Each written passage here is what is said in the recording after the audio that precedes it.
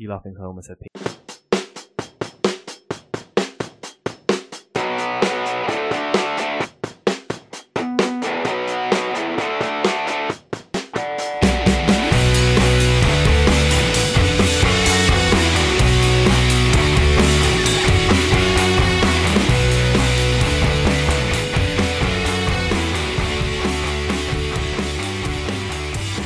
Hello and welcome to episode 38 of the Floorhammer podcast, the light take on the grim dark. I'm David Pettit, and I'm joined by the man whose head is smoother than an Amorium cherub's butt. It's Rich O'Keefe. Hey Rich. Hey Dave, is that a compliment? I don't think so. So you've got a nice complexion, nice smoothness. Let's roll with that. So back to the normal scheduling after our very special episode, last one with Dave, and he's such a nice guy, isn't he? Yeah, what a privilege to have a chat with him. He was very good at putting us at ease. We were a little nervous speaking to a legit celebrity, because Chef isn't.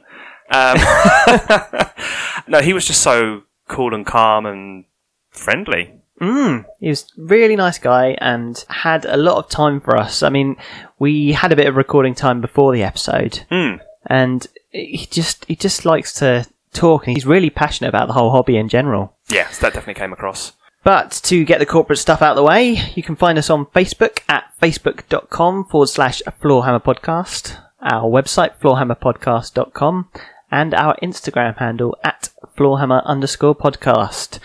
So, do you want to start off with what's coming up today? Yeah, sure, we can dive into some hobby progress. I did read your show notes, but I read them so briefly, I'm not sure if you've been really, really busy, or you've managed to make a very small amount of work look massive in the notes document. I'm very much still in the student mindset of repeating myself several times so that it increases the word count. Good work, good work. No, to be fair, I did have a lot more time this week and got a lot done because I was quite motivated because I've got to the point where I'm actually producing results. I can't be asked to spray paint, and the bit between building and spray painting is an abnormally long time for me. Is that a massive motivational hump to get over? It is. I hate spray painting. I know it's just a rattle can. Takes no time at all. I know, but it's the preparation and doing it properly is and having to do it outside, and I don't really like it.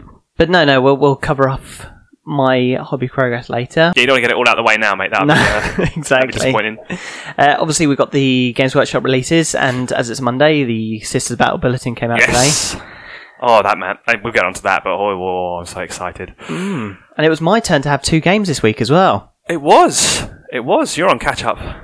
I was. Both games were on the same day as well. You're really cramming it in, mate. You got that free pass from the wife and just capitalised big time. I did. She took him out for the day, and I was eager to get a couple of games in. Good man. And we've got a topic coming up that was provided to us by one of our patrons about hobby projects that you've started and stopped, and how to get around that. Yeah, ones that have been abandoned or fallen by the wayside. It's quite interesting, actually. It's good suggestion. Great suggestion. And then we're going to round it off with the hobby tips based on my Armies on Parade progress. Dun. More to come on that. So, go on, Dave, get into it. Hobby progress. Yes, like I said at the start of the show, I had a bit more time to work on my Templars this week. So, I got a few things done. So, with a game in mind on the Saturday, so between recording on the Monday and playing a game on the Saturday, I managed to get my aggressors finished. Yeah, good work. So as I've mentioned previously on this podcast, I'm quite good with deadlines when it comes to painting. It actually makes you do stuff, which is good. Exactly. So I pushed myself, I finished off the aggressors.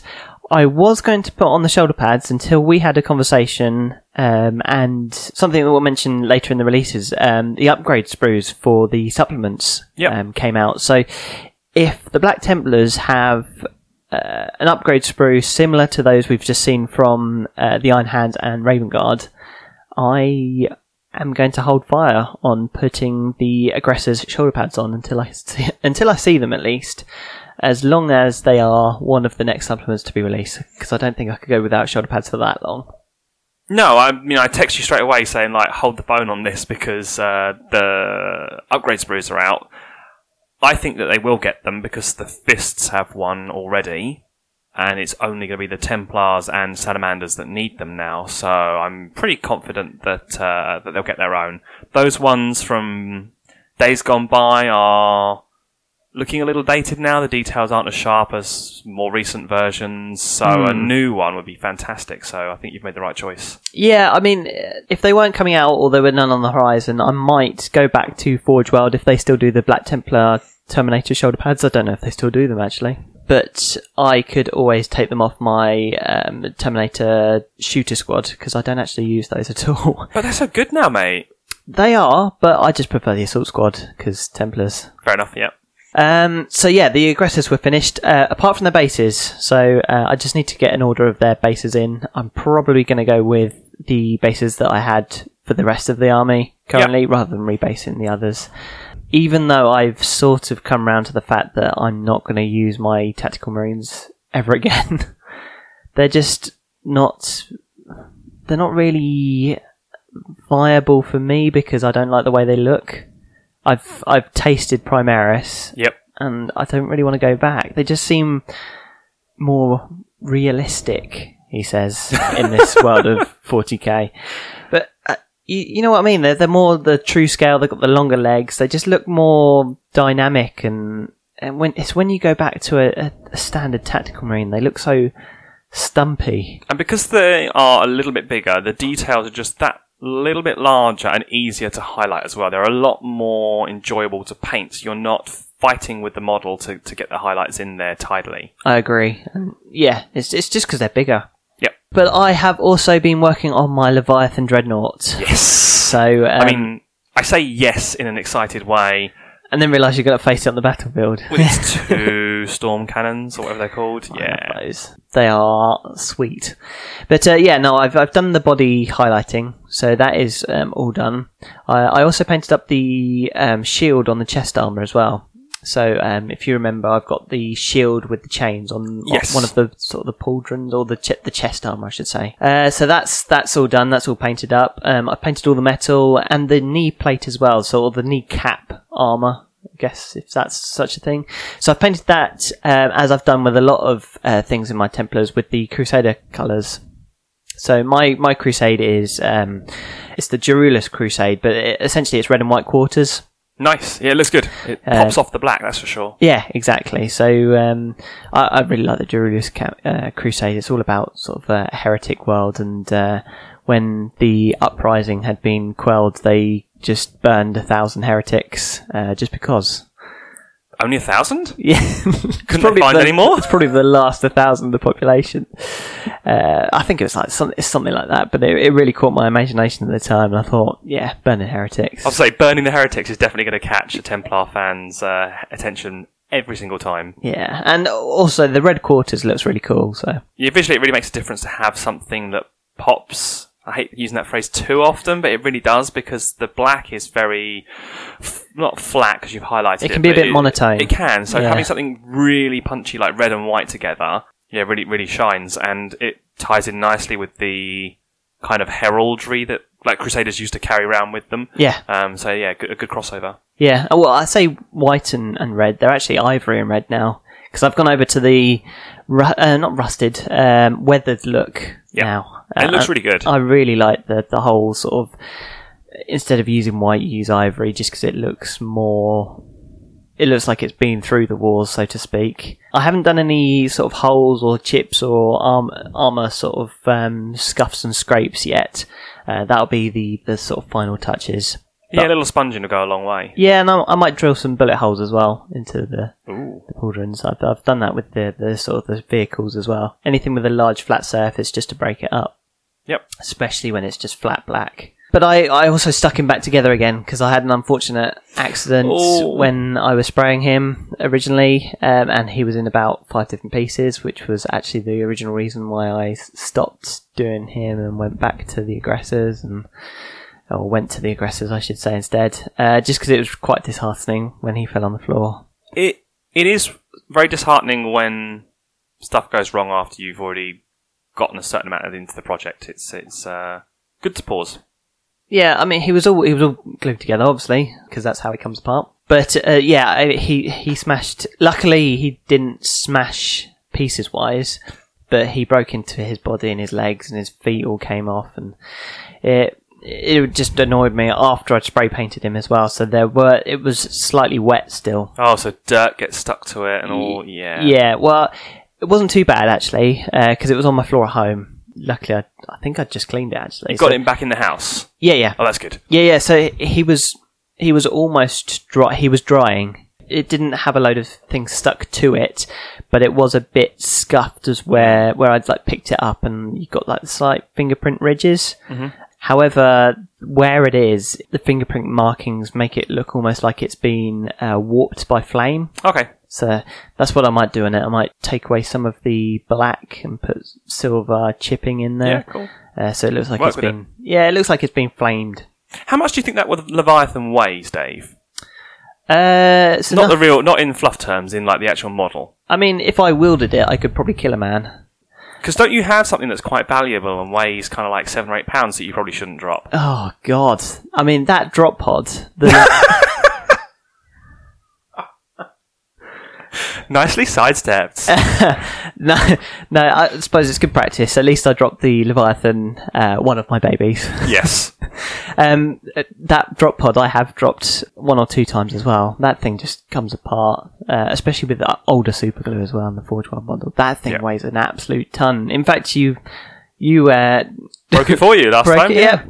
But anyway, he is all done body-wise because I painted his head up as well. Nice. So he's all highlighted. He's all stuck together. The metal's done. His head's done. I'm now just working on the white parts now. So essentially, it's the shoulders and his guns as well. Nice. So they have been sprayed silver and then washed with a Nuln oil. I love Leadbelcher in a can. It's the best of the colours in a can, I think. It is until you put a wash directly over it. So what I've had to do is actually spray it silver with the Leadbelcher and then hit it with a matte varnish, just because it's a bit shiny and the washes run off. Oh, too much. Yeah, right. It's like a hydrophobic. Hydrophobic. That's it. Yeah, got it. Yeah, there we go. Yeah, no, so it settles in the recesses, but it runs literally completely off the raised bits. Not too much. Yeah, and it can pull in droplets because it doesn't apply evenly. So I had to just hit it with a bit of matte varnish just to smooth it out a bit. Yeah, so it's literally just the guns to go, the base, and then a few embellishments like any transfers or chipping, bullet wounds, that sort of stuff. And then whilst I was painting him, I realised I needed a few more paints, as you do. So you go into a Games Workshop. I had a list of, I think, 3 paints. Caribou Crimson, Kislev Flesh, and something else. Paints and faces, then? Yep. Yeah, it was actually. Caribou Crimson is actually the wash I put over my Mephiston Red as well. Oh, so it's slightly darkened down because I am a grim dark painter, as we have discussed previously. But when you're in a Games Workshop and the paints are strategically placed next to this is just out, what about these? What about these? And then you look slightly to the right and then you see the Space Marine range and then you go, fine, I'll buy the Invictus. Or the Invictor, isn't it? Invictus Warsuit. Yeah, I love that thing. The Invictor Warsuit is just sweet. I loved the Centurions when they first came out, and a lot of the group hated on me. Well, that was mainly me. It was mainly you.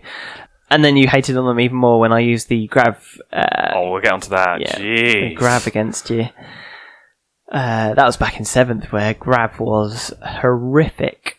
But no, I love the Invictus, and I really like the Flamer as well. And I am going to try and convert it so that he's holding it two-handed. Nice. Just because I like the idea that he is just a big marine.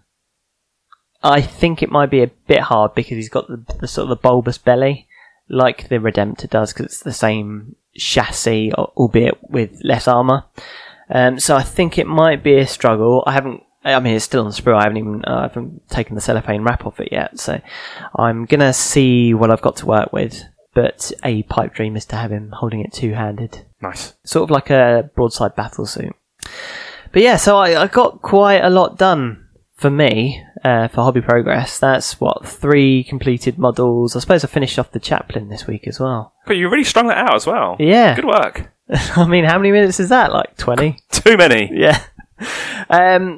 So that's 4 completed models and a Leviathan. You're so smug. Yeah, I know. So what about you then? Okay, so good time to update on the contrast challenge that I set myself. Are they all done? No. I have completed step 1, which was... You completed step 1 last week. No. Last week I'd put them all together and primed them. Literally after we did the recording. Is that not step 1? No, the next day after. Alright, fine. This is the audio equivalent of a death stare. So, I have gotten on with the next step, which is to layer them with Stormhost Silver. The test model that I did with Leadbelcher itself was a little too dark. Okay. So by layering on with Stormhost Silver, when you go over with a contrast paint, it brings everything down a notch. It just looks a little brighter, and the highlight effect of the contrast paint looks a little better. Okay, so where are you doing this Stormhost Silver? Is it on the flat panels? Are you almost like a Zenthal highlight? Are you doing it on the top edges of everything? No, I overbrushed it onto the whole model. So it kind of has coated like all the flat panels, all the raised areas. It's basically only the deep recesses it didn't get into. Okay. To kind of give myself a nice flat surface. I could have done the whole Zenithal thing, but the whole point of this was to be quick. Mm-hmm. And that alone took me 1 hour and 35 minutes which I think is not too bad, to overbrush the 40-odd models that's in the set to be done. That's pretty good. Plus the weapons and things are all separate. So, yeah, I did pretty well. Next step is to apply the contrast paint. I did the contrast on the Chaplin as a tester. Mm-hmm. Controversial, going to do the Chaplin in the actual army's armor colour, because he has got a large amount of robes and the hood and all the other details that I'm going to be doing black. I didn't want it to be a completely black model. So I've gone with the armour, which is only...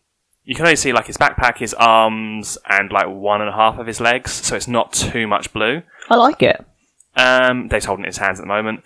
And yeah, everything else will be black. So I think between those two, it'll look pretty good. So it took me a minute to apply the blue to that armour, and it's done.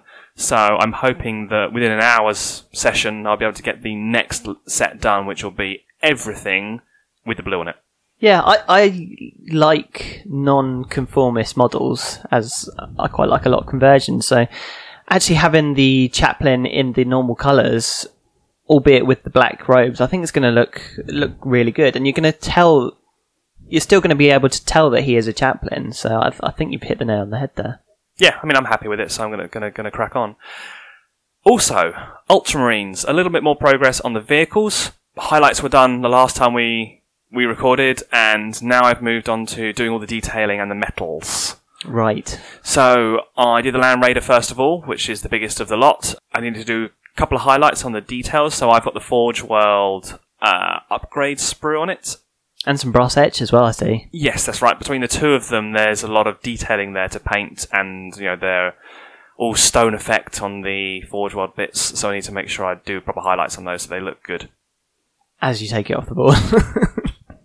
Depends who you face. I suppose the Land Raider. Raider these days, not too shabby. And I've also had some progress with my AdMech. So, I mentioned before that I had to start collecting plus another unit, and I have gotten to the stage now where I've done all of the legs, have been washed and dry brushed. So the metal bits. They were silver, weren't they? I sprayed them Leadbelcher. Yep. And done the fatiguey parts. So the top half of their legs are basically pantaloons. Because they're these quite loose, sort of baggy bottom things. So done those in purple. Okay. And then the groin armour that they have will be in bone to match the knights, the purple and bone scheme. And the top half's the model. I've done all of their cloaks in purple. I've just got to do the shade and then the highlight, and then all the cloaks will be done, and the legs will be done, and then I'll just stick them together, and then finish off all the other details on the model. So they've actually been quite quick to paint. Nice. Remind me, are they custom Forge World, or are they a specific one? They will be a custom Forge World. Oh, very nice. And the knights, are they going to be AdMech as well? Or are they going to be house? So the house I've gone for, I've built them with all the AdMech detailing, or with all the Mechanicus aligned detailing on them. Okay. They've got like the cog symbols on part of their shoulder pauldrons, some of them, actually all of them. And they currently are House Raven, which is Mechanicus aligned. Okay. So I've been using the Raven rules, but obviously because I've done my custom Forge World and custom Night House, I can kind of pick and choose the rules that I want to try out. Yeah, makes sense. So those guys are being done for use in Armies on Parade. So I can see it behind you. yes, last year I entered an Age of Sigmar themed board because it was a test for my Age of Sigmar board that I've yet to build. But I did Good test job. everything. I Good tested job. everything. I've actually now bought. I did a massive order of all the plastic components to make all the tiles out of. So I do have the components to start working on the Age of Sigmar board. So I think that's a project for next year. However, On this 40k part. yes. Well, I can do other hobby in my spare time, you know. I'm not bound to do 40k, although it tends to take over. Oh, I'd definitely bring it up in my hobby progress as well. You bring up anything in your hobby progress, mate. I did it last year. I really enjoyed it. Left myself nowhere near enough time last year. So this year I said, right, I'm going to be disciplined. When is it? It's in October. It's exactly it's just over a month from day of recording. Okay. So it'll be 4 weeks to go after the show actually comes out. Last time I'd left myself nowhere near enough time. Had to rush at the end. Wasn't happy with having to rush. So this year I said, not again. I ordered my materials in June and July, and I started building it last week. Nice. Yes. Nice. So, just like your Ultramarines, they can be really cool, and then you're going to have to rush it at the end. Not too bad, because I spent a lot of time doing the planning. So I knew exactly what it is that I've got to do. So in the first week and a half, I think, since I started actually working on it, I have built the structure. So the concept is it's going to be a night facility, so a house facility, and it's a large gate that the knight and the armigers are going to be walking out of, with a collection of the AdMech support forces in front. So I've built this gateway into a rock cliff face, and we'll have like AdMech tiles and stuff in front of it for like a little walkway. Nice, and it's coming on very well. So you've got, a couple of rock faces and the gate built? Yes, I've got the gate built and interior detailed with the Sector Mechanicus parts and some pipes that I bought and some other bits and pieces that I've had lying around for a while. And the rock face is, I essentially built the overall structure of the rocks out of some packaging cardboard that I had. So it's the honeycomb stuff you get in your IKEA furniture. So I use that to make the shape. I've then clad it in these rocks.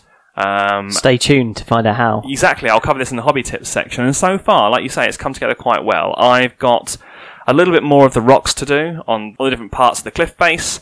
And then I have got to finish the groundwork after that. So I think, more than halfway through the assembly stage.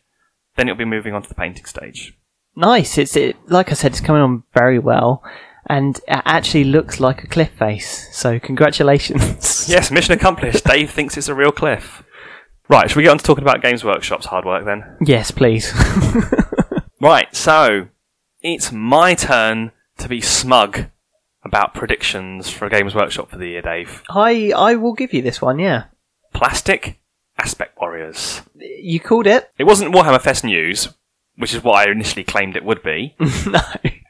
But better late than never. Yes. So I'll give you a half point. You're too kind.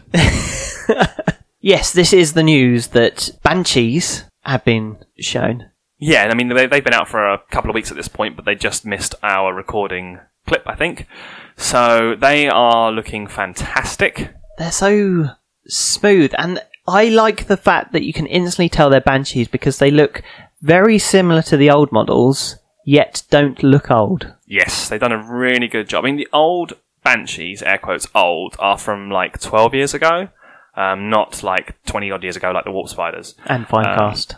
Yeah, I know. But having them in plastic is such a massive boon for Eldar players, and yeah, like you say, they're a great nod to the original material, just stepped up a gear, and it's really weird.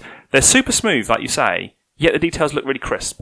Yeah, it's almost like it's like a 4K rendering of the old model. Nice. That's a good way of putting it. Yeah, it's they look a bit more dynamic. They look a bit more proportioned, I suppose, because the old Banshees were fantastic models, to be fair, if you got the 1 out of the 5 models in the Finecast kit correct. The rest are all warped and you have to stick them in hot water for a while. Full of holes and all the other problems. Yeah, but they are a lovely throwback, and like I said, they are just an upgraded old model. They haven't done anything ridiculous with them, No. which they didn't need to. We've only seen a couple so far, though, so we don't know what extras they might have in terms of options and cool stuff on the sprues. So True, I guess watch true. this space. There's only been 2 that are shown. Yeah. One barefaced, Yes, nice. which I thought was a bit strange considering they have the Banshee mask, I think he still had the part around the mouth. like the grill. Yeah, so the amplification. So they didn't have the whole full mask, but they still had the audio effect, I suppose. With his earplugs in. Nice. And to offset that, plastic incubi. Yeah, this came out, 2 hours ago, 3 hours ago? Out of nowhere, and I think I audibly heard Tim cheer, and even though I live like 3 miles away. I didn't see this coming at all. No idea. I mean, obviously, they said everyone would get something, and for Drukhari, a lot of their range is in plastic anyway, so it was a big question as to whether they would get something new or stuff redone like this, and man, have they redone the incubi. Again, only one model released, the Clavex, but it looks so sweet. I have a slight problem with it. I don't like the weapon. I don't know what it is about it. I think it just looks a bit, disproportionate. That is because he is carrying the Demiglaive, which is the one that splits into 2. So I think that's why it looks a little odd. So I think they're bringing that back by the looks of it. It looks like there's 2 handles that join in the middle, so I think he's going to be able to be built with, I guess, it being wielded in the 1 or 2-handed option, or at least hopefully they put the rules in for that, because that's what it looks like. So I'm guessing the other ones will have the similar style to the existing ones. Yeah, no, they've actually shared the stat line for it. So it splits in 2. So you can either have the single blade, which is +1 strength, -3 AP, Yep. 1 damage, or the dual blades, which is strength to user, -2, but when the bearer fights, it can make 2 additional attacks with the That's weapon. really good. So I don't know how many base attacks the Clavex has. Is it 4? So they'll have probably 3 attacks base, because I think the Incubi had 2. Okay, so it's potentially 5 attacks from this guy. Yeah, it depends on who you're fighting. The great thing is you haven't got to build it that way, by the way they've written it in the article. You get to choose when you attack with this weapon. Yep, select one of the profiles. Yep, so you can toolbox it up depending on who you're facing. Really good. Yeah, but again, you can tell he's an Incubi straight away, even though the helm looks to be upgraded and the fins on the backpack look to be upgraded as well. Yeah, so again, I don't know if he has different ones because he's the Clavex, but it's similar to the Banshees where they've just re-rendered it in HD and it looks great. Yeah, I apart from the weapon, like I said, I really like it. It's very aesthetically pleasing. Ooh. In a weird Dark Eldar way. Yep, and yet more new models released today. Yep. Recording on a Monday. The Sisters Bulletin, as Dave already alluded to, and today it was rhinos. Yes, and not just a rhino with stuff stuck on it. It was a rhino with sisters stuck on it. Yes. No, some of the embellishments look fantastic. There's like a martyr shrine, I forgot what it's called, thing on the back of it, which has like the half of the face of the sister and half the face of a death mask. Yeah, it's very sweet. Harlequin-y. I guess so, yeah. I mean, there's just some of the little touches, like the filigree work's all lovely and all that. Yeah, it looks really nice. But the missile launcher has a servo skull, like part of the launcher, and it just looks very grim dark as a tank. Yeah, it looks like they've got the same chassis as the Rhino, sprue-wise, but then a completely new Sisters upgrade sprue for it. And I think the Sisters in whole are a great answer to all the internet crowd out there. I don't know how many people have seen it, but so many forums I see people posting on, this model doesn't look as grimdark as it should. 40K's losing its grimdark feel, and then they just release the Sisters range and basically a massive middle finger to the whiners, because this stuff is just great. I did see on the Warhammer community page a couple of people in tears that the Rhino wasn't the Deimos pattern Rhino, because Games Workshop promised Deimos pattern vehicles for Sisters, And all the community team responded with was like a snapshot of the article where it says, this is just the first of many vehicles or whatever, and it mentions like the Exorcist, and the one that I was struggling to remember is the one with the heavy flamers on it. Immolator, that's it. Yeah. So indicating that they will have the Deimos pattern hull, which I guess if you're a Sisters of Battle purist is super important, but it looks cool, so I don't care. Yeah, the Deimos pattern, I've got two Predators. I've got one for my Black Templars, and I actually had one for my Salamanders as well, my 30k Salamanders, with the big magma melter gun on the top. I couldn't pick Deimos armour out of a lineup because I don't care for the heresy. It's the one with the big bulbous front to the Rhino, with like the two tiny slots on it. Yes. It's got like a big pregnant bum, and then rounded doors on the side. Rounded doors. The rounded doors I recognise. Yeah. It's I personally think it looks better than the current Rhino, but I would not pick it over the other one because it's twice the price. There we go. So yes, more Sisters hype, more reasons I need to try and stash some money away for November. But wait, there's more Space Marines. Yes, I'm sure we mentioned Shrike before, but now the Iron Hands have got a brand new character. Yes, yeah. Well, they were one of the only chapters that didn't. In fact, are they the only chapter that didn't have a named character in their codex? Yes, I think so. Yeah, because even the Crimson Fists have Cantor. Even the what do you mean? Even the Crimson? Well, the lesser of the two successor chapters. Oh dear. But no, I mean, even the Crimson Fists had Pedro Cantor. So the Iron Hands not having a special character did have. I mean, it was a bugbear of a friend of mine that collects them. But this new guy more than makes up for it. I mean, the Iron Father Phaeros? Iron Father Ferius, I think, yeah. Which is basically Iron Father Iron. Nice. Ferris is iron, yep. So Iron Father Ironish. Is that his name? Anyway, he looks badass. He's got so much stuff coming off his backpack, it's ridiculous. Also, I really do like that one of his upgrades on his backpack is basically a grabber claw from one of those arcade machines, so he can infuriate the enemies of the Imperium with it. Can't flip Land Raiders with it. But, I mean, the guy's got a bolter, a drum-fed or a line-fed bolter strapped to his backpack. He doesn't even need to hold it. I mean, his rules are ridiculous. I don't have them in front of me, and I can't remember all of them. But he gives vehicles a 5-up invuln, I think it is, like a bubble of a 5-up invuln. Oh, that's nice. So you can have a Land Raider rolling down the battlefield with a 5-up invuln. Where is your god now? Finally, it might not die. But he lends himself to my excitedness about Space Marine characters being upgraded to Primaris, because he's wearing Gravis armor. He's got the big sort of suppressor / aggressor style boot. Yep. And it just looks so much more Space Marines-y. So I was actually talking with a friend of mine at work, and he was telling me that Space Marines are the size that Space Marines are because Games Workshop was originally meant to be, is it 15mm game? Okay. And as they were coming out, Games Workshop went, no, we want our own range, and made them 28mm. Right, okay. And that is why the Space Marines are the same size as a human. Space Marines are supposed to be these 7, 8 foot, 10 foot tall guys. Depending on what part of fluff you read, yeah. Exactly. I mean, you're either reading Dan Abnett or the rulebook. But no, I mean, they're meant to be these massive superhuman guys that are towering over people, yet they're the same size in games terms. Now the Primaris are coming out and they tower over the Imperial Guardsmen, yeah. Which is the way it should be. So the new Space Marine characters all being this more bulky, dynamic, just cooler looking Space Marine range really excites me for the other Space Marine characters to come out. I mean, just imagine Lysander in Gravis armor. Oh wow, yeah. Yeah, he's going to look so cool. And Hestan.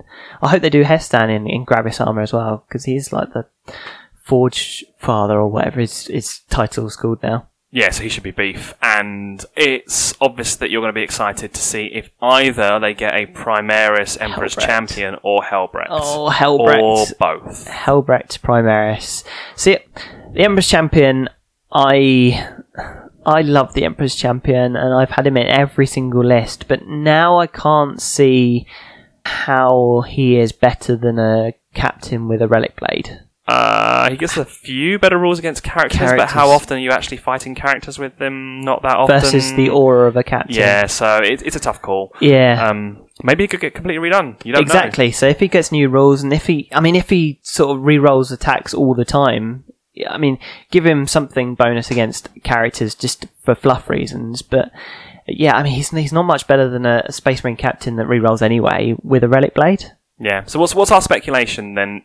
Next up, Salamanders and Imperial Fists and Successors in one book. Yeah, I mean, the rumours are really starting up and rolling on about Salamanders being next. Apparently there's been a few leaks, but I'm sure that was before the Iron Hands and Raven Guard. Yeah, they come in pairs so far. We had Ultramarines and Scars, we've had Iron Hands and Raven Guard. I mean, if we're looking at the Isfahan 4 legions, you've got Iron Hands, Raven Guard and Salamanders. So, I mean... If you're going to go down that sort of weird route... Speculation route, okay, yeah. It's probably going to be Salamanders next. And then hopefully the Imperial Fists. I mean, who have we got after that? That's it, I think. Yeah, so it must be. However... some internet rumblings have been going on, and it was shared to our local gaming group as well, that the Black Templars have their own category on under the Space Marines now on the website, whereas they didn't have before. Oh, that's so they can put their upgrade sprue in, Dave. I mean, to be fair, they've got like 3 special characters, so individual chapter units right off the bat. So, I mean, saying that Sisters of Silence have their own category on the website as well, so you can't read too much into it. But one can wish list if Black Templars got their own supplement. I would buy the limited edition. It would be probably the only limited edition rule book from Games Workshop that I'd probably ever purchase. Yeah, I would be all over that. Right. So once you're done waxing lyrical about Black Templars, shall we talk about some games? Yep. Let's talk about the Black Templars. Yes. So, like I said, I had 2 games this week, Impressive. Which is impressive for me. I actually got to use your present for me. So the Kill Team box of terrain and the mat as well. Nice. So using the Kill Team terrain, I played Kill Team, believe it or not, against Upgrading Dave. So you played him last episode. Yep. I played him this episode. And this was part of our Hallows Gate campaign.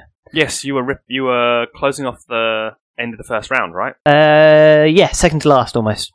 Well, I was second to last. Dave's army in the campaign is Black Legion. And my army is Black Templars. However, I didn't want to play a power armor versus power armor game of Kill Team. Wise. So I took my Scions.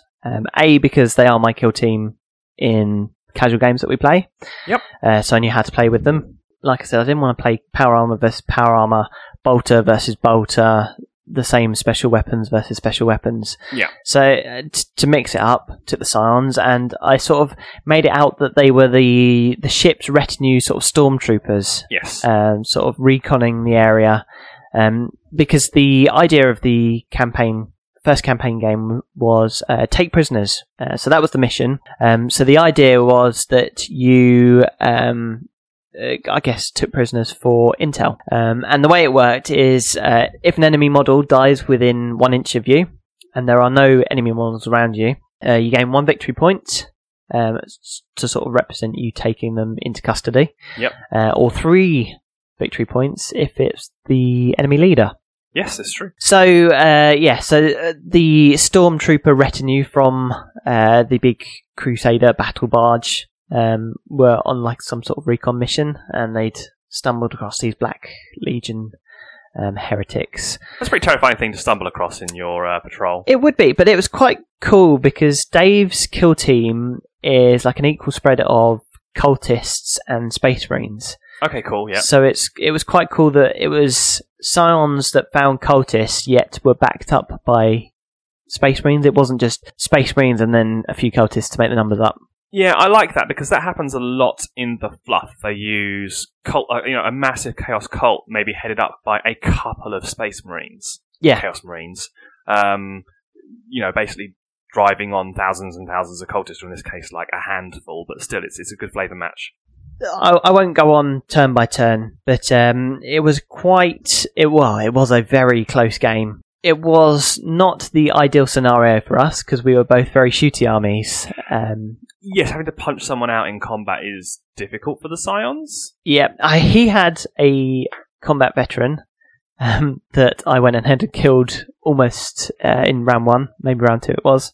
We just shot him to bits. You just didn't want to face that. Well, the thing is, against power armor in Kill Team is scary because it's 3 up. Yes. That is quite high until you come up against a hotshot lasgun. Yeah, those things are a pain in the ass, man. It's -2 AP. No. And they are scary. I mean, they're only tough. They're only strength 3, although I was rolling 5s for days.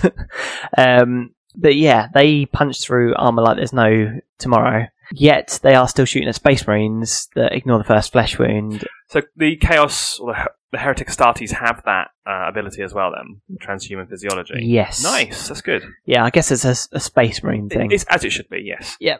So they are scary, and they did not die very easily. Whereas the Cultists, you just shot their faces off. I mean, even the Scions with their 4-up armor is quite good. Yeah, so what was your plan to beat the Cultists up in combat then and take them prisoner? Because trying to nobble a Chaos Marine in combat is going to be really, really big ask. So my overall plan was, knowing that we were 2 shooty armies, knowing that it's very hard for me to beat someone up in combat. Yeah. Unless I'm against the Genestealer cult. Oh god, don't go that there. Scion went on a killing spree.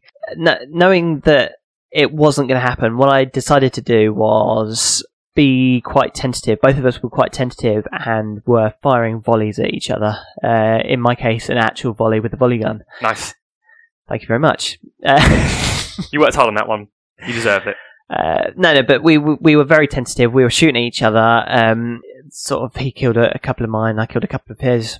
But it got to eventually close combat. So he had a Chaos Sergeant with a plasma pistol and I can't remember what he had, maybe a chain axe or something. Nice, yeah. Obviously he was an ex-Wild Eater or something. So yeah, it's quite a hard game because you don't get victory points if there are enemy models in combat with you or within 1 inch or whatever. Yeah, that I missed out when Tim and I played our game. Yeah, so it was very much a scrappy game. It was a very low scoring. I mean, it was like a very defensive game. But eventually, he whittled down my troops so that his sergeant and a Space Marine were 2 against 1 on one of my Scions with none of my models around him. Oh, right, okay. So they were in combat, and we moved on to the shooting phase, and he's got a plasma pistol. Pistols in Kill Team can still shoot into combat. Yes, same as 40k. Not when you've charged or being charged, but other than that, yes. Once it's an ongoing combat in air quotes, you can pistol away. Well, I mean they were fluffing at each other because so apparently a Space Marine with a chain axe is no better than a Scion trying to gun butt someone. Nice. He managed to hold his plasma gun up against the underside of my chin and blow my face off. Yeah. So I mean. Obviously, the idea being that you were taken prisoner and interrogated. How did he interrogate you when the top half of your body was missing to a plasma incineration? So the way Dave put it was, he just needed that arm sensor thing, the communications device. Oh, the communications cuff thing. I would imagine that the arm was all that was left. Yep. After he blew this superheated plasma, was it power of a small star? Yep. Into me and blew me the up. Yeah, I love to think that maybe you just took a swing at him and he just grabbed your arm, not even bothered, and just shot you, and just took the arm that he was holding and walked off. Yeah, so I mean that actually turned out to be the only victory point of the game. Nice. So it was a very scrappy 1-0 win to Dave, unfortunately. For me. But it was very much like a Premier League game where someone scores a 87th minute winner in a very defensive 1-0 crappy game that people have paid to see, and everyone goes home disappointed. However, the game was very good, and there was a bit where this Scion against the Cultist. Oh, he fancied his chances? He did. This was my chance to get a victory point. Punched the Cultist in the face. Hit him. Wounded him. Nice. Dave T-shirt saved him. Oh, that always feels good. So that always feels good. I'd punched him in the face, and Dave saved him on a 6. So this cultist must have been punched in the face, got up, and then completely garroted this scion. Oh. Luckily, I had a mate next to me, so he didn't get the victory point for that one. But this bloody cultist saved himself, and then just absolutely swung and knocked out this highly trained Imperial soldier. Exactly, with armour on. Nice. Yeah. He KO'd that scion back in the face. But no, it was a very enjoyable game. I love playing Dave anyway. And that kill team is fantastic. It's so cinematic. We always say it. And the scions should have killed stuff a bit more easily. I mean, the kill count actually at the end of the game was quite even. I think we're like 5 all. But obviously Dave got the decisive. I was about to say bundled someone into a bag, but bundled this probably just the forearm. Melted arm. Yeah, just the forearm into a bag and stole off with the intel. So that was actually a chaotic, because there's Drukhari in there. Chaotic faction. Yeah, so the chaotic faction won that, and I think they won the overall round 3-2. They won round 1. Yeah, because Glenn was useless in the final game. Yeah, blame him because he played the last game. That's what counts. Yep. That's why I said I was the penultimate game. Nice. Yeah, so we actually lost because we're on the same team, aren't we? We are, yeah. Which is a good thing because we don't have to pay each other. That is a big plus because what else happened after that? Yep, because later that day we played each other Black Templars versus Orcs. Yeah, this was for our campaign, which doesn't have a fancy name. It's called the Urban Conquest campaign. It's called the I've got the spaceport but still losing game. Yeah. So we cracked out the map that we talked about making in a previous episode, popped that out and had a look at what sort of game we needed to fight. So looking at the map, and it was Orcs versus Black Templars, so we had a look at kind of the segments on the map that were in between the two forces, and I set the table up in a layout that had kind of like an obvious city area at one side, and then the Basilicum sector, in heavy air quotes, which was basically my large cathedral terrain piece, at one end, kind of separated by wide roads, because we were fighting in the Basilicanum B672 district or something like that. And in order to pick the mission, rather than rolling one up or whatever, Dave and I had to secretly decide what our role in this conflict would be. So you had a choice of assault, hold, reconnoiter, advance, or reinforce. So, Dave, being a Black Templar player, chose... Reinforce. Yeah. I chose this because I had just landed on the planet. Yeah. So this was to represent my force actually coming down onto the planet and building up my forces, because as soon as you hit landfall, you don't just run in attack. Because even the Black Templars have Imperial Fist heritage. Which you're now acknowledging, correct? I am acknowledging that. When the battle has started...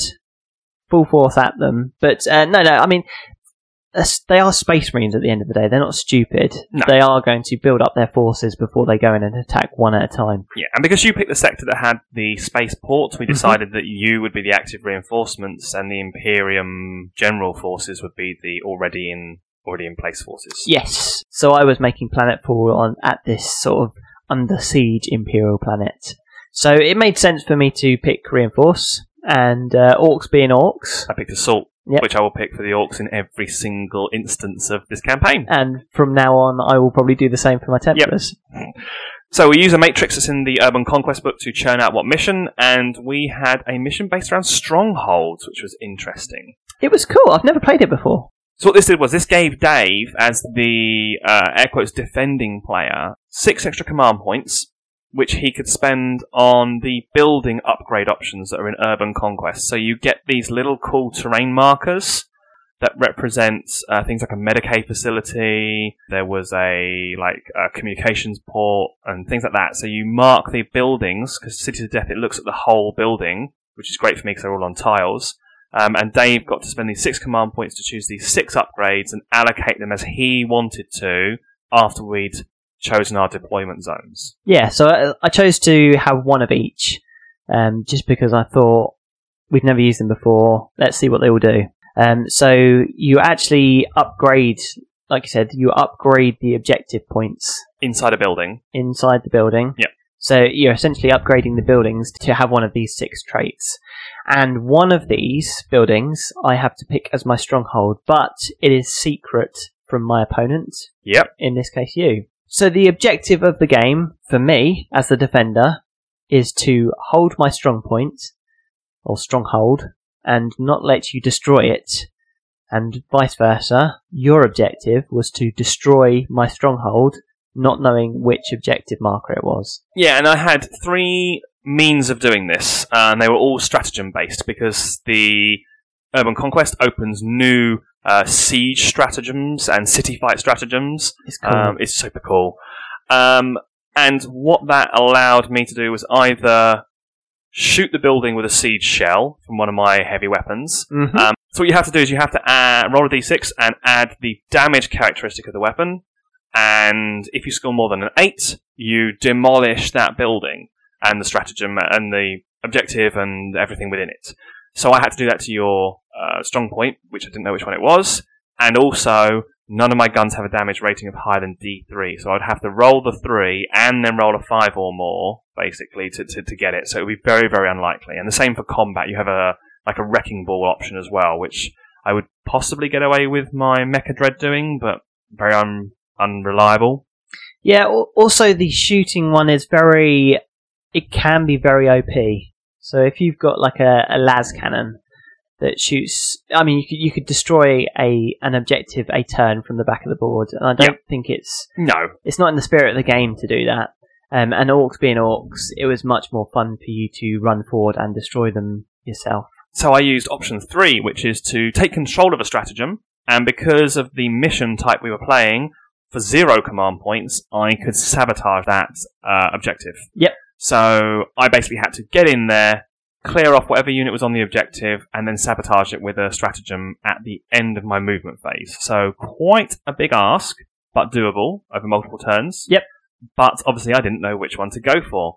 So aside from the fact that we had a really good standard game of 40k, we also had this cat and mouse game of where's the stronghold? So that was our mission, and we both actually selected forces that we haven't used, or a build that we haven't used before.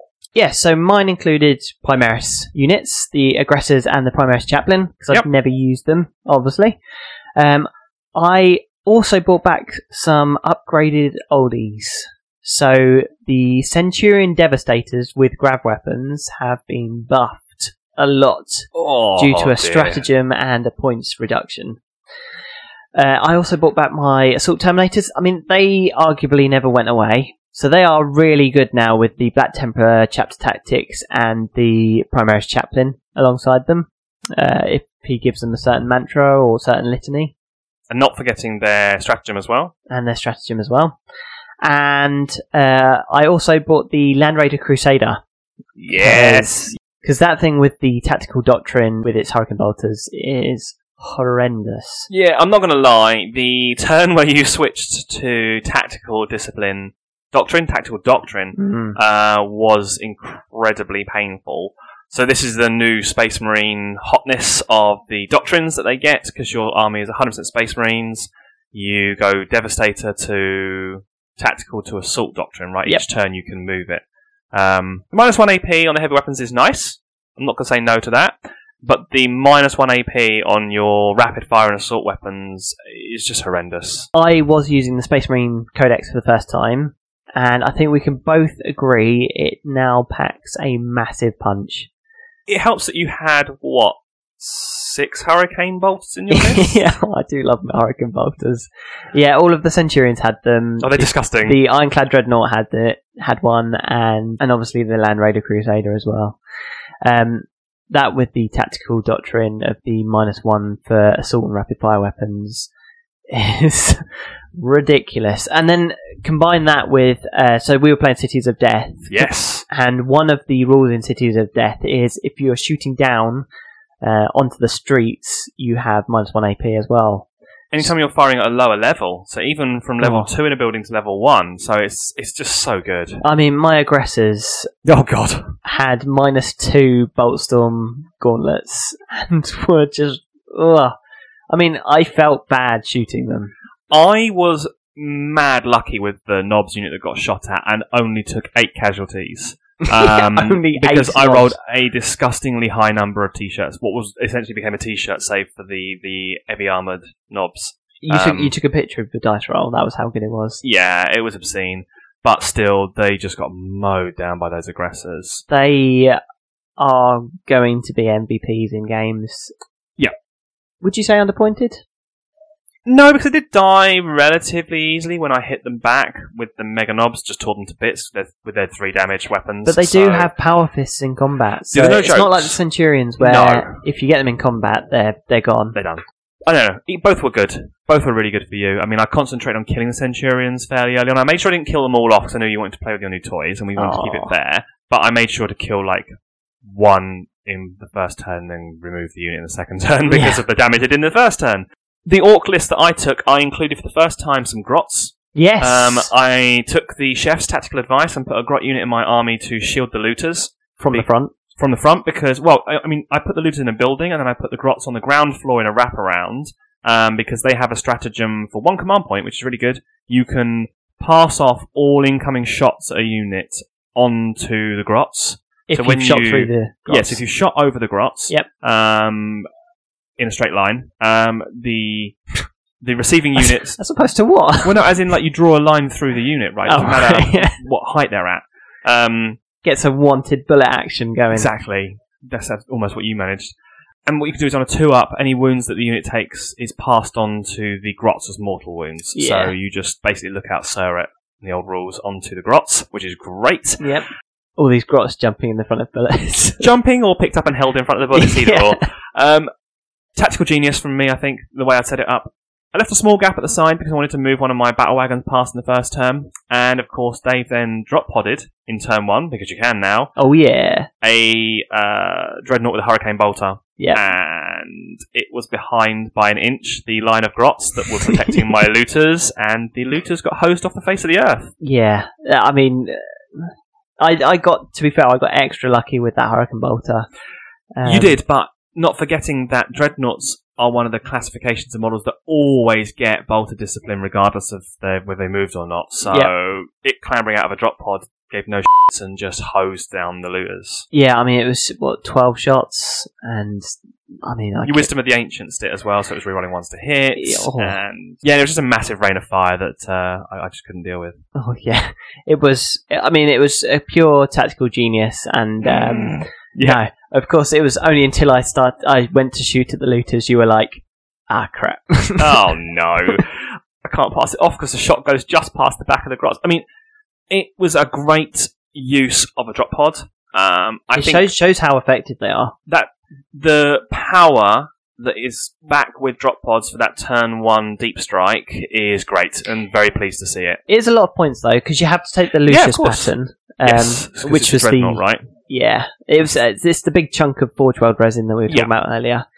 I think it's 20 points more than a normal drop pod. Oh, okay. But I mean, worth it. I mean, it's got no guns, but worth it if you are drop podding an Ironclad Dreadnought into the back lines of an Orc army, or any army. To be fair, that thing can wreck face, damage 5 weapon. In combat, it's horrendous, and most of my guns are strength 7 and 8, so I was going to struggle to kill it off, which in the end I didn't, so I didn't even bother. So overall, a good game, really bloody back and forward. I made notes that it started a chain reaction because Dave struggled with his usual exploding battle wagons because the Terminators wrecked Nob's battle wagon, which blew up and killed a bunch of them. The Nobs then got out and killed the rest of the Terminators. The aggressors then shot the Nobs to pieces. The Mega Nobs then got out of their vehicle and crushed the aggressors, and so on and so forth across the entirety of the game. Yeah, it was trading blows, literally. But then hanging over all of that, blood and gore, was this stronghold decision. And I could not read Dave with his poker face on which of 3 buildings it could have been. There was the location of the landing pad held by the Centurions and a tactical squad and a captain. Well, that's the thing, because I didn't need to hold it. Which no, I know. But your brain goes there. I'll come to it at the end of the game. What I should have done, but carry on. Thank you for interrupting me. That's right. And there was another building that was being held by the aggressors, and there was one building at the back of the board that, in turn 1, you moved away from the objective, despite the fact that it gave you a command point. Yes. And then you went, I've only got 1 bike left after I shot your bike. And you're like, I'm going to move him back here so I can generate a command point.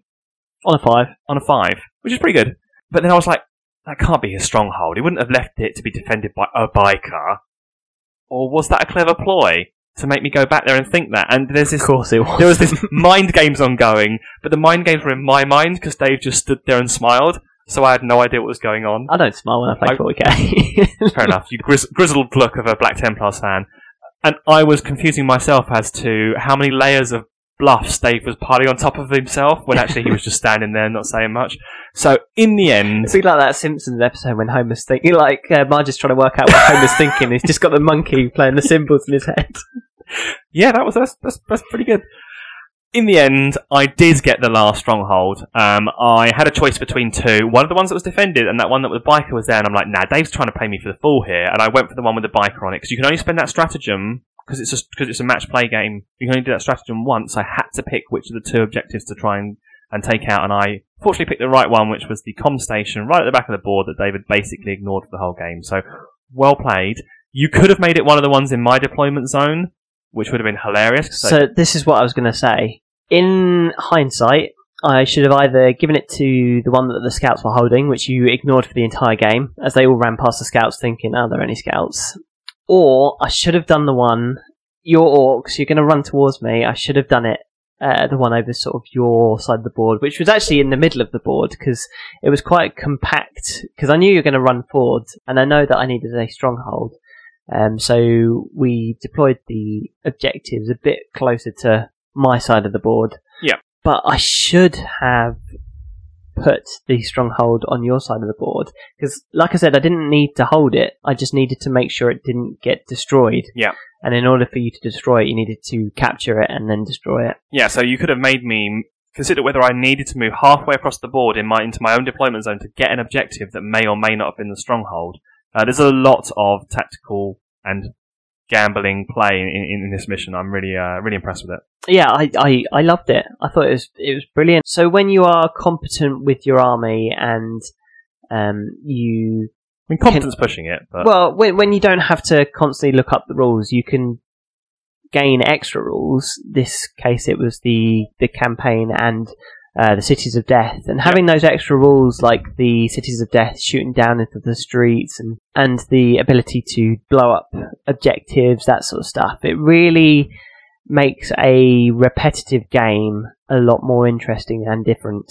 I mean, because if we'd gone for 1v1, that game would have played out a lot more differently. Yeah, a lot more like on our previous Orcs vs Templars games, so spicing it up like this was great.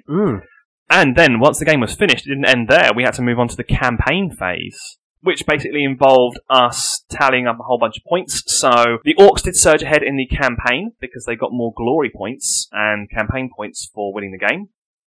However, they did not generate very many strategic points. Very orcish. Very orcish from the locations held on the map. So, you get 2 types of points. Campaign points, which contribute to your overall score, and the strategy points that let you buy campaign stratagems at the end of the round.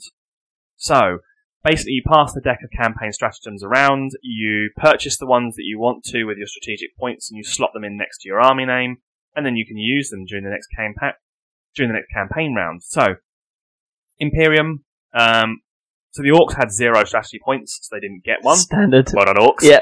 Because all the locations they hold are of no strategic value. We did go very fluffy with these stratagems, actually. Yeah. Just reading through them now. So the next one up was the Imperium. So the Imperium didn't take part in this battle, because we did Orcs and Templars, and the Imperium and Thousand Suns is the other faction were involved. So I earned a strategic point from one of my locations, so I upgraded that location to be a comm station, which generates extra points. Very Imperial.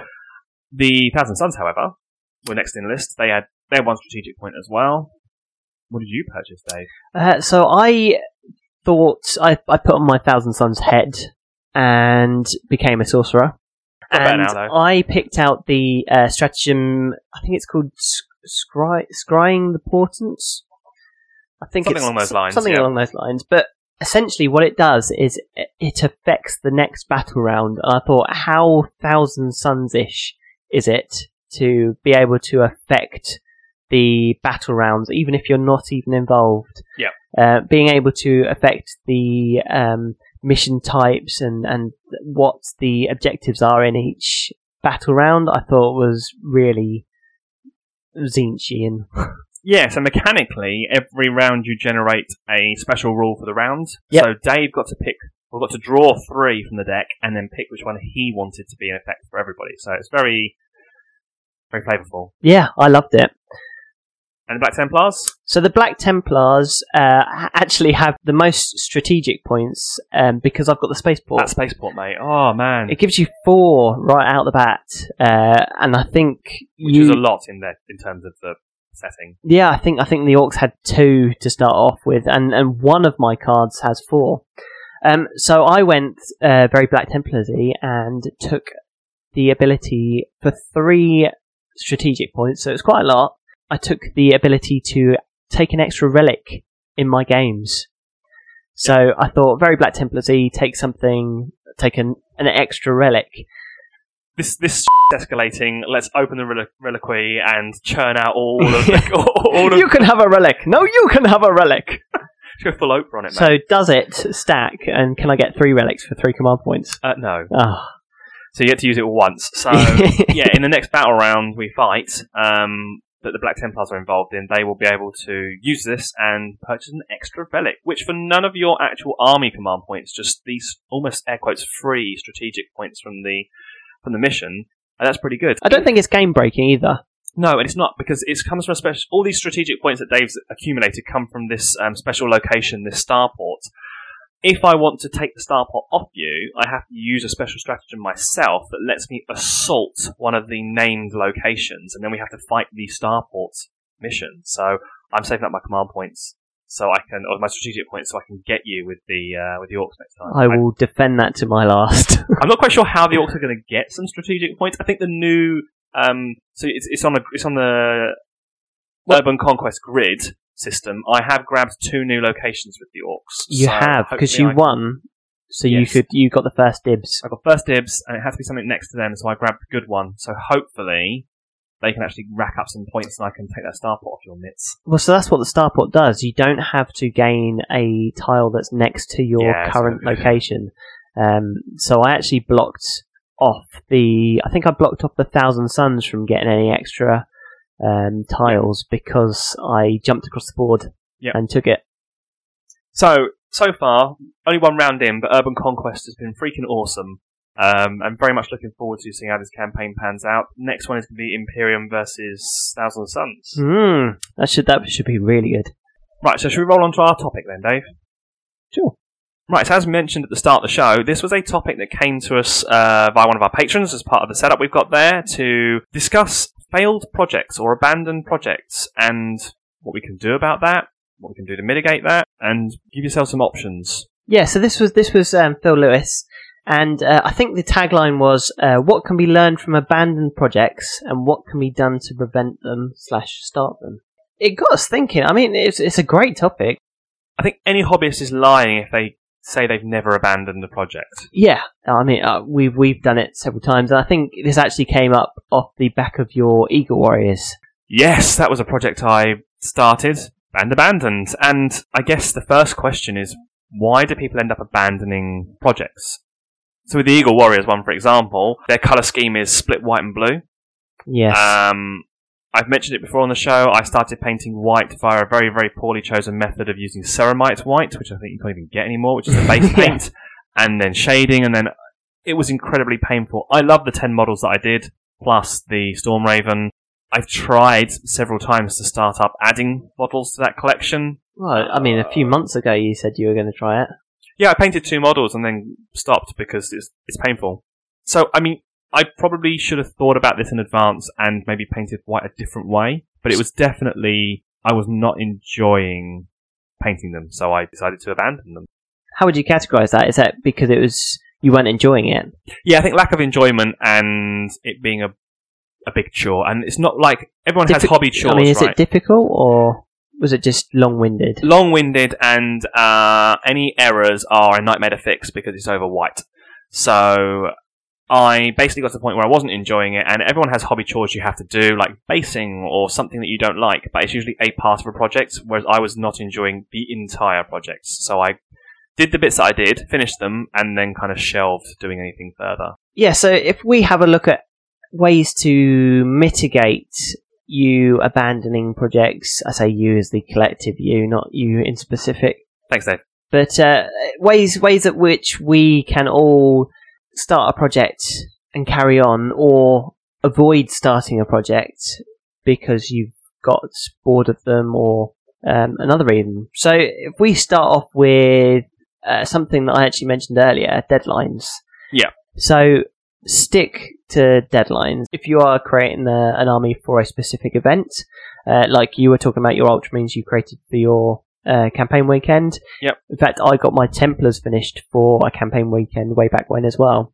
I mean, even using the example of the campaign we're in now, this Hallows Gate campaign, Dave from Warzone Morlock is painting his Death Guard along with the schedule of escalating games so that he has all of his stuff done in time for the next round in the campaign, which is the next level of points, etc. So using that to kind of G himself along. Yeah, and escalation campaign is a great point. I mean, even the Primaris that I'm doing for this campaign, our mini campaign, I am doing as part of lists for the escalating points.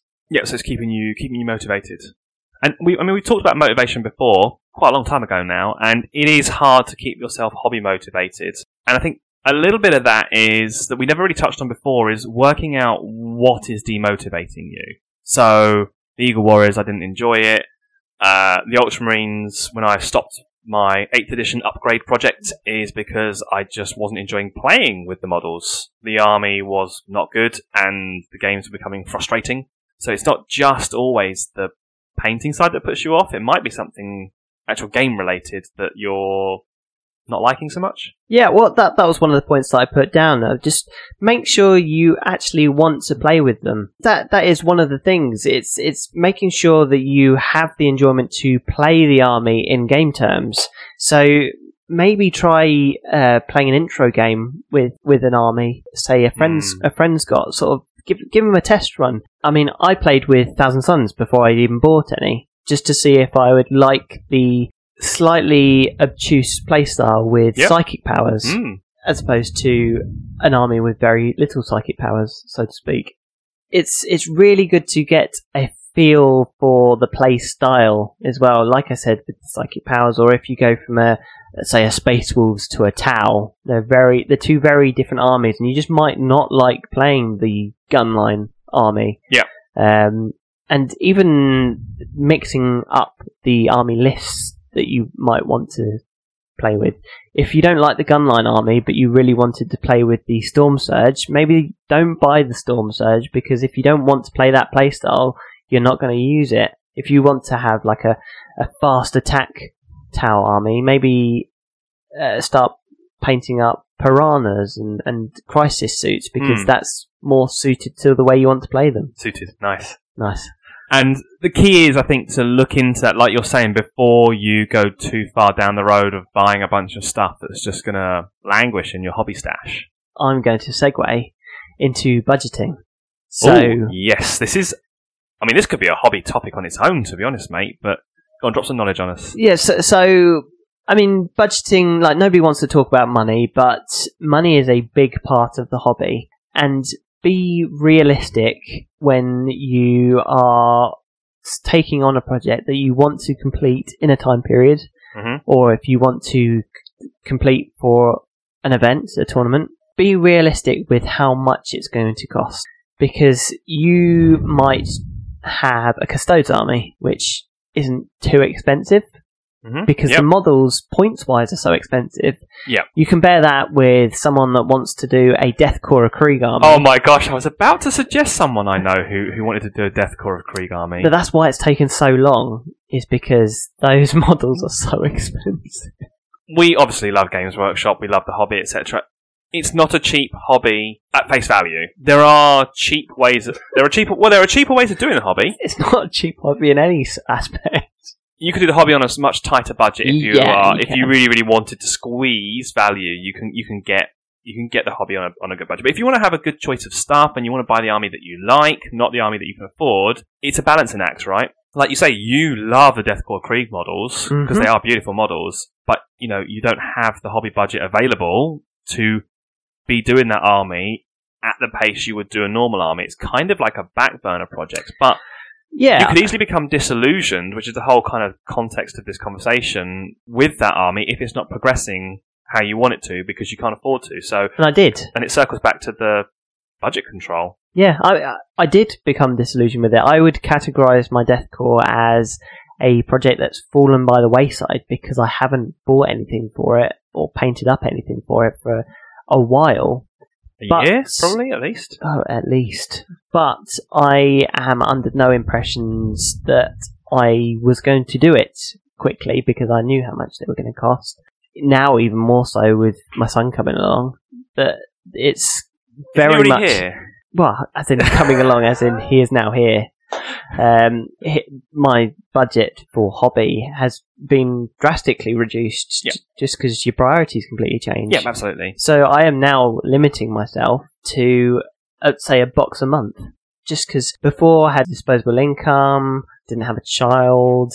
Yes, I had a mortgage and all that sort of stuff. But you budget accordingly to how much disposable income you have and make sure you don't get behind on anything because you want some shiny new Raven Guard or Iron Hands. I mean, I had to do that. The same thing when 8th edition dropped originally. Financial position wasn't so great, so hence the repaint of the Ultramarines was my priority. It's like, I want a new army for 8th edition. I can't buy a new army for 8th edition. I've got all these Ultramarines that need some love. Perfect opportunity to do a project that was budget sensible. Unfortunately, little did I know it was meta poor choice or whatever. I got smashed too many times. Do you know what I mean? But that was definitely a factor in my thinking. And of course, once you move beyond managing the budget, there's managing the time you have available. Yeah, so for exactly the same reasons why my budget's been reduced, my hobby time... I say that my hobby time's been reduced. My hobby time has actually increased. I mean, personally, my hobby time has increased because I can't do other things that I used to be able to do.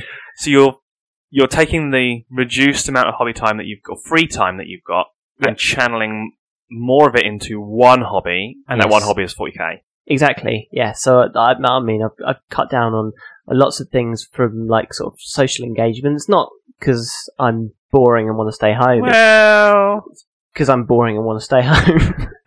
No, but it means that I have more time, because also 40k is quite a quiet hobby as well. Yes, it's not shouting at the TV when your team concedes a goal on FIFA or getting peed off with your raid mates on Warcraft. I mean, I always have my headphones in when I'm painting 40k, so there is literally no sound at all.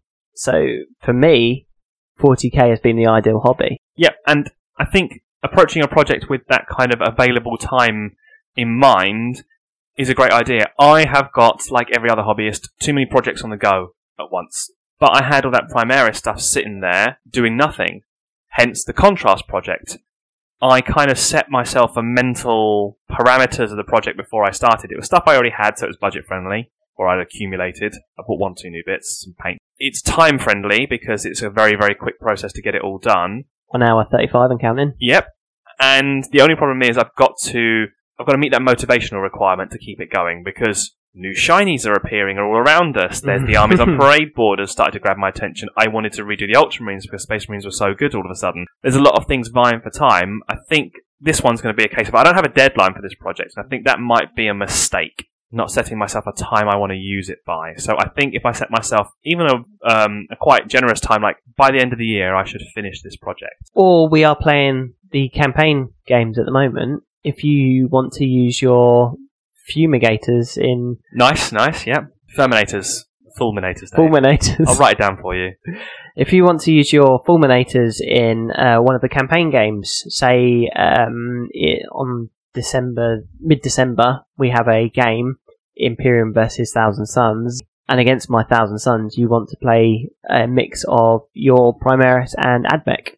Yep, I need to think about something that I put in place to make myself do it. Like the Armies on Parade thing is flying through at the moment because I have until the 19th of October to get it done. Yeah, so this project has ticked a number of boxes on the things to consider, but I think I've not thought about the deadline. So again, all these things, I think you've got to think about them to kind of drive you to decide whether you want to start the project or not. I think one of the major reasons why we start a project is because you start reading about them, about the army, or you see the army and then you start looking into the background. And every time I read the Gaunt's Ghost books, I suddenly get an urge to do an Imperial Guard because I love the background, be it from the Gaunt's Ghosts, and it sort of confirms my love for that army. I won't do it because I don't have the time, I don't really have the budget to buy an Imperial Guard army, but I think rekindling fires for projects that you've already started. For example, I took some books on holiday, including Black Templar books on holiday, and actually that's what started aside from the Primaris stuff all sort of rolling up and kicking out, reading a Black Templars novel on holiday pushed me back into the 40k spirit to get my Black Templars done. And I know that after last episode we talked about your Tau army that you have a work in progress, your Incursion Guerrilla Force Tau army. Yeah. Even after, just talk about it then, we had a text conversation, you were like, after I've done this 1,000 points worth of whatever it is of Primaris upgrades, I want to get the Tau back on the table. Yep. And that's great because that is a project that has fallen by the wayside, and you know, if it goes another year or two without you doing it, it's going to be classified, I think, as an abandoned project. And I see, you know, things making their way onto being sold for second hand. So now, having just talked about it and just gone back over the background concept with yourself, you know, when we were texting, you were quite fired up that once the Primaris are out of the way, it's Tau time. Oh yeah, I love my Tau army, and it rekindled, after that conversation, like you said, it rekindled my love for that idea and that concept of the army. Yes, I think it's really good to, if you've got an abandoned project, kind of mentally revisit it and, like you've said before, read some background, read some fluff, kind of motivate yourself to see if you really want to finish it. I mean, if it's like the Eagle Warriors, I'm not ever going to finish them. I've just got to face up to the fact that I'm not enjoying it enough. But other things like your Tau, now you're fired up to get back on it. Would you repaint them in a different colour scheme? The models could probably be just primed with Leadbelcher and done with the same colours as the Fulminators. The problem is that they're all Standard Marines. We're Standard Marines and Standard Terminators, so I'd have to do them Macragge Blue and do them as Ultramarines, and I'm kind of done on painting Ultramarines once these vehicles are out of the way. I want to. Yeah. So they'll sit on a shelf somewhere for a while. Or maybe I'll put them on my desk as a reminder for future projects to sort this shit out in advance. But yeah, no, I hope that helped, Phil, and hopefully some other people have picked up some points and steer away from starting projects that are, say, doomed from the start. Yeah. Right, so should we round things off with a hobby tip, Dave? Yeah, you're working on your Armies on Parade board, so you wanted to talk about how you did the rocks. Yes, so I want to talk about how I did the rock modelling and how I created the heavy air quotes natural structures on the board. So it is a large cliff face that spans 2 foot at the back of the board sections. Step 1, you do not want to build a large expanse of rock face or anything like that out of a heavy material because there's a lot of it. Yep. So you need to use something light. So I used the honeycomb cardboard packaging that comes with IKEA furniture, but I've also seen you can buy it online. I wouldn't use it again unless you were really concerned about reusing something you've already got, because I already had it, so I wanted to use it. It's lightweight, which is great to make the overall structure. It's not the easiest to work with, because when you cut it, it's not got a smooth surface behind it. You kind of cut into the honeycomb, so you have a lot of cavities to fill. So this is a do as I say, not as I do section. Yeah, pretty much. Nice. A lot of our sections turn into that, actually. But anyway, so lesson learned on that one. Don't use that unless you already have it to hand and you want to get rid of it and make use of it, because then it's better than throwing it away. I would go with expanded polystyrene. So that's kind of the standard model and material, is to use expanded polystyrene because it's incredibly light, robust enough to kind of work with. You can shape it easily with a knife or hot wire tools. It just basically forms the overall structure on which you're going to build the detailing. Most of these materials that are lightweight are pretty easy to break and dent and damage. So, I mean, you think about polystyrene foam, it's the stuff that comes out of your TVs when you order them, washing machine, all that stuff, that packaging foam that breaks into little white pellets.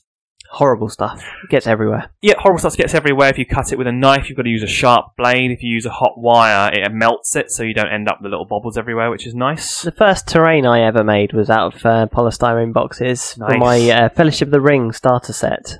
Awesome. Yeah. I remember doing that in the garden with my dad. They come in some interesting shapes that do kind of look terrainish on their own sometimes, but when you're doing the kind of rock structures, you've got to chop it up. So after you finish working with it, you need to toughen it up. So you can use a couple of options here. Budget option number 1, everyone's childhood favourite, paper mache. Yeah. Honestly, layers of newspaper or kitchen towel with PVA on them, 50-50 water and PVA mix. Over a balloon that's blown up. Exactly, everyone remembers that part. But you put 3 or 4 layers of that over the card or over your foam, it'll give you a tough enough shell to work on. It's cheap, because it uses paper and PVA, which will cost you peanuts. However, it will take days and days to dry if you're doing it in multiple layers over a large area. Okay, mid-level option. Plaster covered bandages. So these you can buy from your craft store. It's a bandage with plaster powder on it. You dip it in water, put it on and shape it, and then let it set cheap enough, and it's tough. It's essentially what they do for casts. Yeah, it's a bit like a hobby version of a plaster cast for your arms. They use fiberglass these days, but yeah, it used to be plaster casts. That in 2 or 3 layers over the material will harden it up and toughen it up enough. The best product to use is a product called Sculptamold, which is basically a mixture of paper, fibres, and plaster. So you get the toughness of plaster, but you don't get the heaviness because it's mixed in with paper fibres. That's the tagline for the company. It's a bit shorter than that, Dave, yeah. You can make your own by mixing toilet paper and water together to make a paper slurry and then mixing in the plaster. That's what I've been doing because Sculptamold's not the cheapest to buy, and I love a hobby budget tip. But if you want to get something that's going to be 100% reliable without any faff, go with the Sculptamold. So you basically smooth this stuff on, let it set, and it forms a crust on the outside of your terrain that is really, really tough. So then you've got a nice, solid base unit to be working with. So this is like a shell, so you've got the shape of the rock face without the actual rocks on it. Yeah, this is your air quotes landform that terrain makers will call it a landform. It's the shape of the ground basically. So then you've got to make it look like rocks. So you've got the option to sculpt, as in carve rock shapes and crevices and things into the Sculptamold, because it will take carving. That will take you an eternity to do a large area, and I really would keep that to kind of like gap filling. You really want to use something that looks like a rock. So option 1 is rocks. Actual rocks. You could get a bunch of rocks, large-sized rocks, and adhere them to the terrain. The problem is it will weigh an absolute ton. It'll probably break the Sculptamold. It'll drag it off. Potentially, yes, which is why it's really not a good option. Again, unless you're covering a very small area and you want to put a few rocks on to look like fallen rubble and things like that. That's okay, but anything pebble dashing, anything bigger than that, well, yeah. I mean, it's got to look right. So you can make rocks. So you can cast copies of rocks. So option number 1 is get a big rock, put a load of latex layers over it, make your own mould, and cast that with plaster of Paris or a harder plaster that they use for coving in building works. That is faffy and a pain in the arse, or you can just order an already prepared rubber mould from Woodland Scenics. So they're the terrain scenery making people. They're the train enthusiast scenery making people. They sell their stuff everywhere globally. The rock moulds are amazing. Look great. They look super realistic. You fill it up with plaster, let it set, pop it out, fill it up with plaster, let it set, pop it out. You can break them up because the plaster's not indestructible. It's hard enough that you can snap it. You can chip the edges to look like rocks. You can do a lot. You basically clad your landform in these rock pieces. You can stick them on with like a grip adhesive used for building. A hot glue gun would work. And then once that's all set in place, you just fill in all the gaps between them with either some plaster or the Sculptamold mix, and let it set. And what you're left with is a uniform single-piece rock face that has all these rocky textures on it and is one piece of giant plaster, basically. Yeah, I mean, it looks like a canyon side, doesn't it? Sort of Arizona desert. But you can make it undulate in and out by doing that base shape with your foam underneath. Then you've got to paint it. It takes no time at all to paint these plaster rock faces. I did the ones for my previous Armies on Parade board in literally half an hour.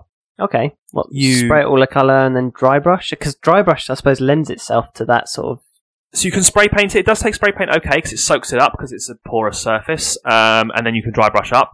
That looks okay, but it doesn't look very realistic. So if you want to do it realistic and quick, you use washes. Okay. So The technical term is called leopard spot technique. This is what the training enthusiasts do. You basically mix up, because rock is not just grey. Rock is a whole load of different colours. Yep. So you mix up a pot of very watered down yellow, like a muted yellow. Games Workshop colours like Bal or brown, that kind of yellowy, brown ochre colour. Almost like a tan. Yes. Yeah. And deep red. There's a dirty, like a browny red, like Tuscal Fur or something. Is it Tuscal Fur, the darker one, or Doomball Brown, something like that? That's kind of reddy brown colour. I would try and use craft paints because you only want to use your GW paints, but you're watering it down a lot so it goes really far. And you splotch these onto the rocks in kind of a 1/3 mix. So 1/3 of the rock face is covered in yellow in splotches, 1/3 is covered in the reddy brown in splotches, and the other 1/3 is left white. And you let that dry. It doesn't take very long at all, like a few minutes, because the plaster just soaks up all the water. It kind of stains the surface, these mottled colours. You then go over the whole thing with a watered down mid-tone grey, which obviously stains the white bits grey, tones down the two colours that you put on there and kind of leaves you with this patchy grey colour. Then you go over that with a wash of black that's a little bit stronger, and then you are done. Honestly, it will look like real rock at that point because the wash of the black does the crevices and like brings out the texture, and the greys and the yellows and the reds that are there have all kind of mixed together at this point in kind of like a mottledy fashion where you can't really see the borders of all the different colours, and it looks like real rock. You might want to do a step-by-step on the Instagram. I probably will do a step-by-step on Instagram when I do this board. Yep. But you will be amazed. I mean, you can just Google leopard spot technique. Luke's APS, as I mentioned in every other show, has got a great video on how to do this. Mel, the terrain shooter, has done it on a recent video. It looks really, really good for low effort, and it gives you a realistic colouring because of the hues in the background. And honestly, this board is like 2 foot wide behind me. I will be able to paint that in half an hour using this technique. Sounds interesting. So yeah, really worth going for it if you're doing, like this is a 40k board that's going to work well on. You can obviously do it on any sort of fantasy setting because you've got rocky hillsides and cliffs, and you can basically put them on any terrain board that's not the middle of a city. Nice. So that just about wraps us up for this episode. Of course, you can find us on Facebook at facebook.com/Floorhammer Podcast, our Instagram at floorhammer_podcast, and our website, floorhammerpodcast.com. Cheers for listening, guys. Speak to you on the next show.